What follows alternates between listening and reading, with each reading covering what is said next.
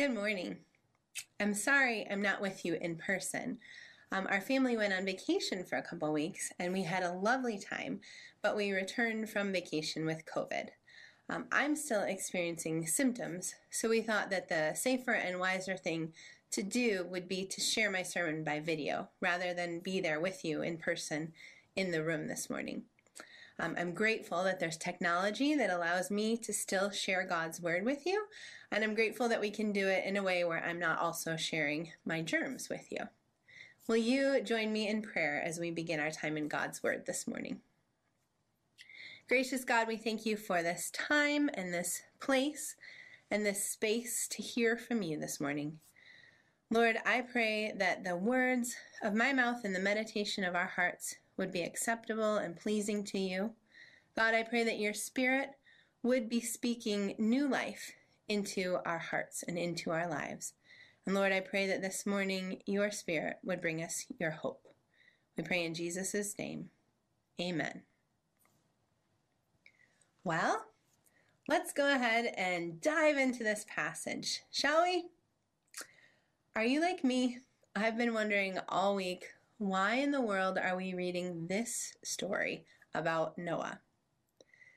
You know, I confess that this week I may have even asked a few other people.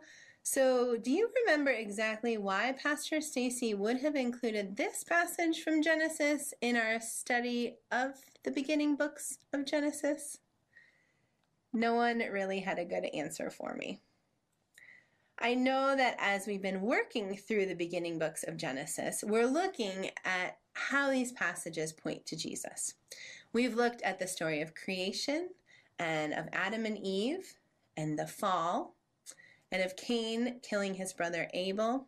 We've looked at some of the genealogy in Genesis, and most recently we've spent time in the story of Noah and the flood and God's promise to his people.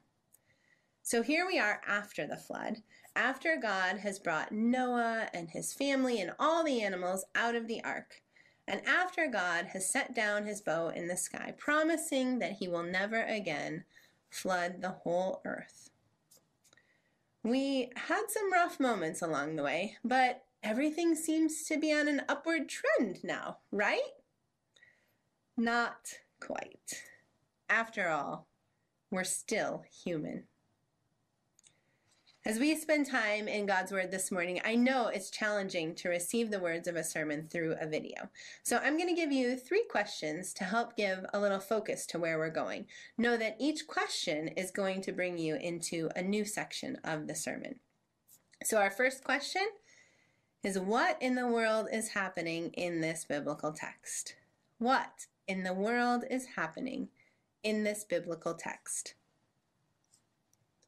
Well, at first glance, it seems pretty straightforward, right? As Pastor Stacy said a couple weeks ago, I get the chapter on drunk and naked Noah. And that's pretty much what we read in our scripture for today. Noah plants a vineyard. Noah drinks a little too much wine from the vineyard. He uncovers himself, and Noah passes out in his tent. One son, Ham, goes into the tent and sees that his father is passed out drunk. And he goes to tell his brothers. But it's not like he's raising alarm. He's not going out and saying, "Hey, come help, Dad's passed out in the tent." It's much more likely that Ham is laughing at his father and making fun of Noah when he tells his brothers what he saw. The other 2 brothers, Shem and Japheth, well, they go into the tent walking backwards with a blanket between them. They turn their faces away from looking at their father, and they cover up Noah without looking at him. Then they both exit the tent, and they don't tell anyone what they just saw. The early church tried to take this text and make it an allegorical story, where each person in the story represents something bigger than the one person, and there's a hidden moral meaning here. But in the reading and the studying that I did, no one supports that this story is an allegory. The consensus is that it did happen as it's written in God's Word. It's an odd story, though. One commentator said it's even fair to wonder, why on earth didn't the editor of these chapters take a blue pencil to this nasty little paragraph? Why would God have included it in the larger canon of Scripture? Well, we're reading this story now with a 21st century lens, so it's helpful to look in detail at parts of the story that we might miss looking at it as a modern day reader. For example, did you notice that Ham is named as Canaan's father 2 separate times in this reading? In verse 18 we read, "The sons of Noah who came out of the ark were Shem, Ham, and Japheth. Ham was the father of Canaan." And later in verse 22 it says, "Ham, the father of Canaan, saw his father." The original audience for this text is the Israelite people. When the Israelite people left behind slavery in Egypt, God led them to the Promised Land, a land that was already inhabited by a number of people, including the Canaanites. The Israelites were warned about the Canaanites in Leviticus 18. In Leviticus 18, verses 3 and 4, we read, "You must not do as they do in Egypt, where you used to live, and you must not do as they do in the land of Canaan, where I am bringing you. Do not follow their practices." Not only are the Israelite people told not to do as the people do in the land of Canaan, but they are told to completely wipe out and destroy any people who are living in the Promised Land before the Israelites move into that land. One of those people groups, the Canaanites, was known for their sexual immorality, and they were known for their hard-heartedness against God. So this story in our reading today helps put into context why there was a command to destroy the Canaanite people in the Promised Land. Ham's sin against his father was great, and Canaan's sin would be even greater. And Canaan's descendants, the Canaanites, the offspring of Canaan, would be even more sinful. Another thing to notice in this text is that Noah is the one who is drunk and naked, but Ham is the one who ends up cursed. So in this passage, we don't see Noah punished for his own personal sin. This text is not trying to show us that drinking wine is sinful. In fact, there are many other places in the Bible where it speaks of drinking wine in a positive light. We do see that Noah is not acting out of wisdom as he's drinking the wine. He overconsumes, leaving himself drunk, possibly with slurred speech and slow thoughts, and he's vulnerable to however his sons might treat him. Ham's actions when finding his father Noah are what the text is pointing to as the sinful behavior. Ham looks on his father and does nothing to help him. Not only does Ham leave Noah as he finds him, but Ham also goes and tells his brothers what he's found. So Ham takes no action to help his father in a vulnerable state, and Ham exploits his father's vulnerable state by making fun of Noah to his brothers.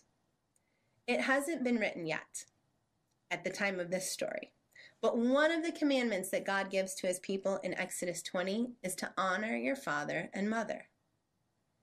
Ham does not, and this is his sin. There's one other thing that I want you to notice in this text. Noah proclaims both a curse and a blessing over his sons. The words that Noah speaks in and of themselves don't have power to shape the future. The words are spoken by Noah. These are not words that are spoken by God. Noah's words do speak prophetically, though. The Canaanites end up under a curse because they do not do what God asks of them. Shem will be blessed because he's seeking to follow God, and he's seeking to follow God's ways. God is praised in this blessing, and God is going to be the source of Shem's blessing. Japheth will be blessed as well because of his relationship with God and because of his relationship with Shem. The curse and the blessing speak of the future of these three family lines. These families live into that curse and that blessing as they either reject God in God's ways or as they follow God in God's ways. So this brings us to our second focusing question. How can this story speak to our lives today? How can this story speak to our lives today? Some of you may know that I lived in Lafayette prior to starting my role at ECC. I taught school at Lafayette Christian School for 6 years, and about halfway through that time here in Lafayette is when I started attending ECC. Now, I recognized in myself that I loved teaching the Bible, and I loved walking with my students on their faith journey, and it was people here at ECC who helped me discern my own call to ministry. Now, I said that I loved teaching Bible, and I did. And our third grade Bible curriculum covered the books from Genesis through Joshua. Believe it or not, this story about Noah drinking too much wine was included in our unit on Noah. So I have taught this passage before to a classroom of third grade students 6 times. It was challenging. I recognize now that one of the temptations, even for myself at that time, is to take this passage and go down the path of the allegory. It's tempting to take this biblical narrative and apply it to something in our lives today and walk away with a moral to the story. There are a number of moral lessons that we can impose on this story. We can all make a list of what they might be. It seems like that's the most logical thing to do with a biblical text when we don't know what to do with the biblical text. We look for the moral of the story. We might read it and walk away thinking the lesson is don't get drunk. Or maybe we think it's trying to tell us to treat your parents with respect. Or maybe it's saying don't talk poorly about others in your family. Maybe it's saying help when someone else has sinned. So while I did say that this passage points to the sin of Ham and that he did not honor his father, I don't say that to force a moral lesson onto the text. When we look at the text in its original context, this might be one of the connections that the Israelite reader at the time would have made. The Israelite reader knew, honor your father and mother. And they can see Ham is not doing that. So while I don't think we should read this passage as a moral tale that points our contemporary culture to a lesson, I do think that reading God's word can bring about transformation in our own lives. I do think that hearing this story, even from Noah's life, it can point us toward questions that give us a lens as to how God might be working in our own lives today. We can hear God speaking to us as we sit with the questions around the text. There are family dynamics at work here that go far beyond the passage we read. Think about all the time that Noah had with his sons. They were together as a family before the flood. Then when God commanded Noah to build the ark, well, I would imagine that his sons were there building alongside him. Then they lived together on the ark for a long time. Noah and his sons have moved off the boat, and they're resettling into a land where they are the only human beings who remain. They have spent a lot of time together. So use your holy imagination with me for a moment. I wonder, what might the relationship between Noah and his sons have been like? Was this the first time the sons had seen their father drunk? How did they speak about other people outside the family when they were together as a family? How did they speak in private with each other about the members of their own families? We don't have answers to these questions in our Bible. We can wonder what kind of family dynamics shaped an environment where this story might happen. And then we can ask ourselves the same questions of our own families. What's the relationship between the adults and the children in our homes? Have our children, our grandchildren, our nieces and nephews witnessed behaviors in us that we try to keep hidden from other people? How do you speak of people in your home when they aren't around? How do you speak of people in your family? How do you speak to the people in your family? In our kids programs, we use a curriculum called Orange, where we seek to connect the influence that parents have at home with their children with the influence that the church has on our children.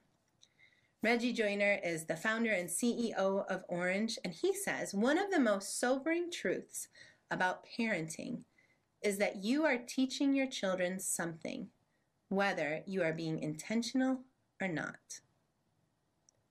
What kind of family culture are you cultivating in your home? It's true for all of us as we interact with the next generation. In your interactions with children here at church, or with children in your neighborhood, or with children in their schools, or with children even in the grocery store. The things that we do and say, and the things that we don't do, and the things that we don't say, will those have an effect on how children interpret the world around them? Finally, our last focusing question is one that we've been looking at in this whole series. How does this text help point us to Jesus? How does this text help point us to Jesus? When we look at where this story is in the book of Genesis, this story fits in as part of the story of the earth being populated again after the flood. In the beginning of Genesis 9, we have echoes of the creation story from Genesis 1 and 2. Genesis 9:7 says, "As for you, be fruitful and increase in number, multiply on the earth and increase upon it." These were words spoken to Noah, but they were also spoken to Adam and Eve in the beginning. Noah tills the soil and plants a garden and a vineyard. This is what Adam does in Genesis 2:15. The Lord God took the man and put him in the Garden of Eden to work it and take care of it. Adam was placed in a garden to work it and take care of it. Noah is a man who is working in the soil to work the earth and take care of it. There's a return to the garden. The flood has happened and the waters have receded. Noah is a second Adam. God's creation begins again. There is hope. Maybe the creation and the creature are now going to fully follow and obey and honor the Creator God. As we heard last week, God has set down his bow in the clouds. The bow, the weapon of war, is pointing away from humans. God is no longer waging war against humans. Maybe this time will be different. We wonder, will sin be a part of this new creation? The first story that we have after the flood and after this new covenant with God, it points us to a resounding yes. Sin will be a part of this new creation. Sin is still here. In fact, this story progression, it illustrates a pattern that appears throughout Scripture. In John Golden Gay's commentary, Genesis for Everyone, he says, "When God does something new, and you might think we have entered a new stage of the fulfillment of God's purpose, pretty soon things go wrong, and you realize that the kingdom of God has not arrived after all." Things did go wrong pretty quickly. This doesn't surprise God at all. When God received Noah's offering in Genesis 8:21, we read, "The Lord smelled the pleasing aroma and said in his heart, 'Never again will I curse the ground because of human beings, even though every inclination of the human heart is evil from childhood. And never again will I destroy all living creatures as I have done.'" God knew that the people would continue to sin. God knew that no single person would be born on this earth without sin in their hearts. Adam and Eve sinned against God. Noah, in Genesis 6, Noah was a righteous man, blameless among the people of his time, and he walked faithfully with God. Noah sinned against God. Ham sinned against God. While they did the honorable thing in the story, I'm pretty sure that later on Shem and Japheth, they sinned against God. As the nations grew in number again, they sinned against God. As the judges ruled over Israel, everyone did what was right in their own eyes, and the people sinned against God. As the kings ruled over Israel, the kings and the people sinned against God. As the prophets spoke God's word to God's people, the people sinned against God. As John the Baptist told the people to repent, people sinned against God. We see it in the original creation, and we see it in this new creation after the flood. There isn't a human who will be a human as God created humans to be. Humans are going to fall short. No matter how blameless we may be at times, no matter how much we are people who seek after God's own heart, you and I will never be sinless. There is only one perfect human. And he was a human as God created humans to be because he was also God. Jesus is the only one who can restore us to a full and right relationship with God because Jesus will be the only perfect human ever. We read in Romans 5 that sin and death came into the world through one man, through Adam, and that sin and death spread to all people. But the grace and forgiveness of God also came through one man, through Jesus Christ. Through Jesus' death and resurrection, the grace and forgiveness that Jesus offers can be spread to all people. We won't ever be a perfect people. We should still invite God's Spirit into our lives so that we can be continually transformed more and more into God's likeness. But no human is ever going to show us that perfect image of who God is. To see the perfect reflection of God in this world, we can only look to Jesus. Jesus, the one who gave up heaven to come live here on earth, so that he could show us the perfect reflection of God in human form, something we could never show ourselves. You'll sin this week. I will sin this week. We all will. You might not end up like Noah in his tent or like Ham making fun of his father, but we will all make mistakes. In those moments, look for the invitation to turn back to God, to confess your sins, and to receive God's forgiveness.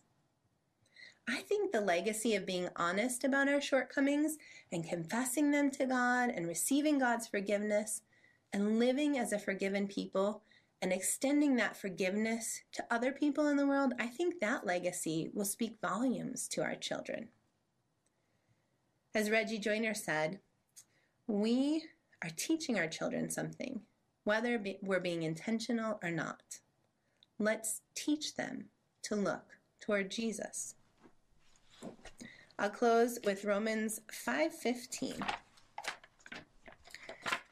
Romans 5:15 says, "But the gift is not like the trespass. For if the many died by the trespass of the one man, how much more did God's grace and the gift that came by the grace of the one man, Jesus Christ, overflow to the many?" Let me read that again. "But the gift is not like the trespass. For if the many died by the trespass of the one man, how much more did God's grace and the gift that came by the grace of the one man, Jesus Christ, overflow to the many?"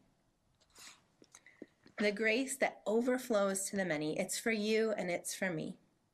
And it's my prayer that you receive that grace in your life this week. Amen and amen.